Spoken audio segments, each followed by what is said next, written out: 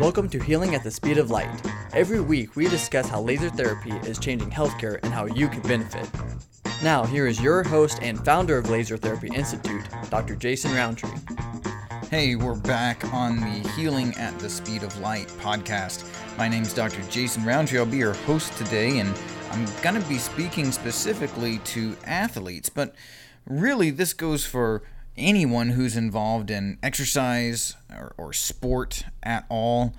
High-level athlete for sure, but even just those of us who are getting a little bit older and still going to the gym and working out, experiencing things like muscle soreness and achiness, weakness after a really good, hard exercise session. But then also, if you're involved in rehab, if you are getting back into strengthening after an injury, if you are trying to prevent back and shoulder problems, well, you're probably dealing with some of this too. So I think this actually has a wide application, not only to, like professional level athletes, but for weekend warriors and for really a lot of people. It's pretty interesting information. So before I get started into this particular topic, which is ice or light for athletic performance, let me first say that if you enjoy this podcast and you have some constructive criticism for us, or you'd like to leave us a rating, I would greatly appreciate it. If you're on iTunes, you can just scroll on down and leave us a review. That would be really, really wonderful. It also helps other people who are interested in light therapy to be able to find us. If you have questions about this particular study or you want to hear more, you can feel free to email me at info@lasertherapyinstitute.org. Now, talking about ice versus light for performance, athletic performance, muscle recovery. What I'm going to do is bring you information from the Journal of Sport Rehabilitation. This was published in 2019, and the title of this study, this review rather, is The Effectiveness of Photobiomodulation Therapy versus Cryotherapy for Skeletal Muscle Recovery, a Critically Appraised Topic. So, specifically, they're talking about light therapy versus ice or cold therapy. Now, if you've played any kind of sports in the last 40 years, and you know that coaches and trainers and a lot of doctors will tell you that you need to use ice after you have a hard practice session or a hard exercise session. That's going to bring your soreness down. That'll help you recover faster. If you have an injury, an acute injury, you need to get ice on there. You need to ice it all the time. A lot of times, doctors will even coach you on using ice for chronic injuries. But what does the science say? Just because we've been doing things like this for years, what does the science say about what really happens when you use ice or cryotherapy? Well, first, let's look at what happens in exercise in general. This study says after completing an intense exercise, especially one that's unfamiliar, an athlete experiences physiological stress within the affected muscles.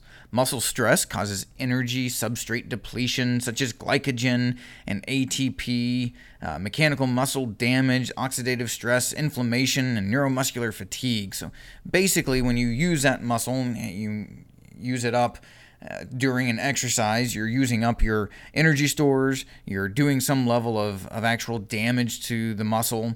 That's why things get sore and achy, a little bit of swelling with some inflammation, and even the nerve that tells the muscle to work suffers from some level of fatigue. And muscle fibers are also damaged as a result from exercise, especially prolonged or strenuous exercise. And if it's a new exercise, that is magnified that much more. They say as a response to this exercise-induced muscle damage, an inflammatory process occurs to heal and regenerate the damaged fibers. That sounds like a good thing, right? Well, the inflammation is a lot of times where that muscle soreness comes from too. But they show that there's an increase of creatinine kinase, blood lactate, and the frequency of necrosis or cell death as a part of that recovery process. Those things that's all due to damage. So that's part of the strengthening process, right? I mean, there has to be some level of damage to the muscle, some level of inflammation to reinforce and strengthen those muscles. But in the short term, it becomes, it's kind of traumatic.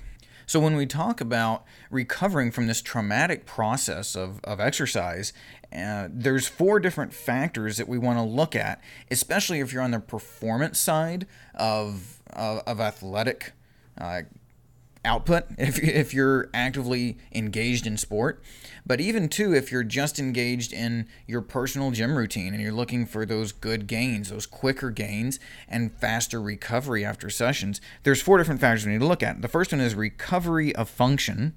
The second one is soreness. The third one is muscle damage, and then the fourth one is muscle performance. Recovery, soreness, damage, performance. Those are kind of the 4 categories that we want to look at when we start talking about helping muscles recover from either a practice session or a gym session, or even working those muscles hard for rehab, say post-knee replacement.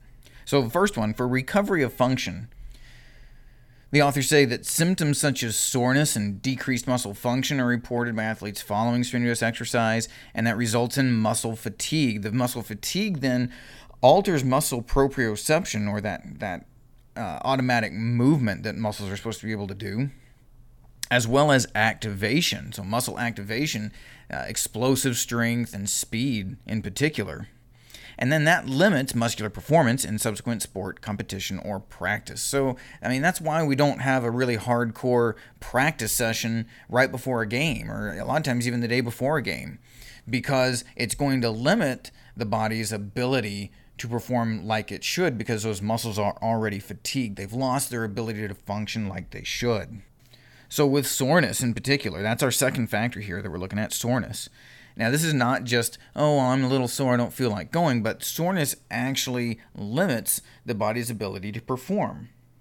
And so the authors say that cryotherapy has been used to limit soreness, and it is able to improve the subjective measures of soreness. So if somebody feels like they're less sore after using ice, but the objective measures of muscle force and lactate, creatine kinase, and inflammatory markers, those are all actually, that recovery process is actually hindered. It's held back by using ice. So while using ice might feel good on sore muscles, it's actually decreasing the body's ability to repair and restore those muscles to performance-ready status. When the authors looked at using light therapy, whether LED light or laser light, to focus on reducing soreness, light therapy actually gave better soreness relief than the cryotherapy did, rather than ice. And to go on top of that, when we start looking at our other 2 factors of muscle damage and muscle performance, light therapy is far ahead of cryotherapy in terms of performance and damage and soreness. Talking about muscle damage in particular, the authors say that compared with placebo-treated groups, cryotherapy showed no difference in creatine kinase or blood lactate levels at any time points. So it didn't matter when they applied ice after an athletic event. It didn't actually help with some of the markers for muscle damage, while light therapy protected the muscle against damage in those included studies with significantly lower levels of muscle damage markers. So then therefore they had lower inflammation markers, which should be CRP, C-reactive protein, and leukocyte, that they just didn't see in the ice groups. So not only did light therapy do better for soreness recovery, but also did better for controlling muscle damage and improving those damage markers. So then what about performance? Actual hardcore performance, our last factor that we're looking at when it comes to athletic recovery. Muscle performance, highly important for getting the best performance you can out of an athlete. If you have good muscle performance recovery, then you can get that athlete back on the field sooner, you can work them harder. These authors say that oxidative stress increases after intense exercise, which decreases the contractile function of the muscle. Basically, once you've worked the muscles hard, they lose the ability to contract as strongly.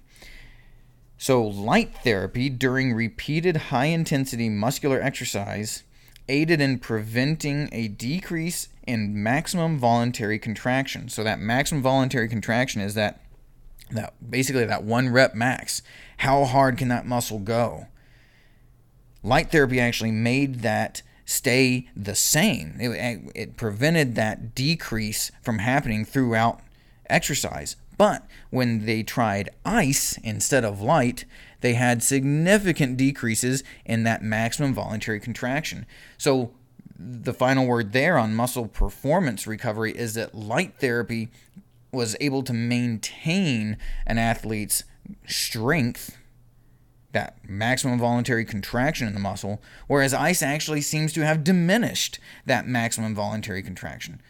So not only could your ice regimen be hurting you for muscle recovery, but it can actually impede your muscle's ability to perform well. Okay, so what are the takeaways from this piece of literature? Well, number 1, stop icing. When we're talking about ice versus light, for all 4 of our factors that we looked at, the recovery of function, soreness levels, muscle damage, and muscle performance, light outperforms ice every time. And ice may actually be inhibiting the repair processes and the strengthening processes that your body has to undergo after exertion like that. So you got to stop doing the ice. I know it feels good. I know you've done it forever. I know your dad told you to, or your instructors told you to. Heck, I mean, they've taught doctors about using ice after recovery for years now. But when we look at the science, ice is not beneficial, but light is. So if light is beneficial, what do you do to start shifting from ice to light therapy? Well, if you have an LTI clinic near you, then they already know how to start putting this into action for your athletes. All right. If you're a coach, if you're a trainer, heck, if you're an athlete, you need to find an LTI clinic near you because they'll be able to enhance your abilities to recover from exercise-induced injury in the muscles. Should speed up the recovery, should increase the strength, and let you get back in the game, back on the practice field, back in the gym that much more rapidly with better gains. If you don't have somebody near you, you can shoot me an email, info@lasertherapyinstitute.org. I'll see what I can do to help find somebody in your area with the right equipment. But one other thing to consider here too is LED devices, while not necessarily as effective as laser, are still very, very good options. And there are more and more on the market today. You can look into those. Many times you can get one for use at home. These can be a little bit pricey, but very, very convenient when compared to icing. And like I said before, much, much more effective if you're serious about performance, if you're serious about really improving your recovery, improving your strengthening, then you got to stop getting ice. You got to start using light. Thanks very much for joining me. I hope you enjoyed this episode, Ice versus Light. If you liked it, please leave us a review here on iTunes, and I will hope to talk to you next week. Subscribe to this weekly podcast for more great information. Find a certified laser therapy clinic near you at lasertherapyinstitute.org. If you're a healthcare provider, check out our practitioner-focused Laser Therapy Institute podcast. Thanks for listening.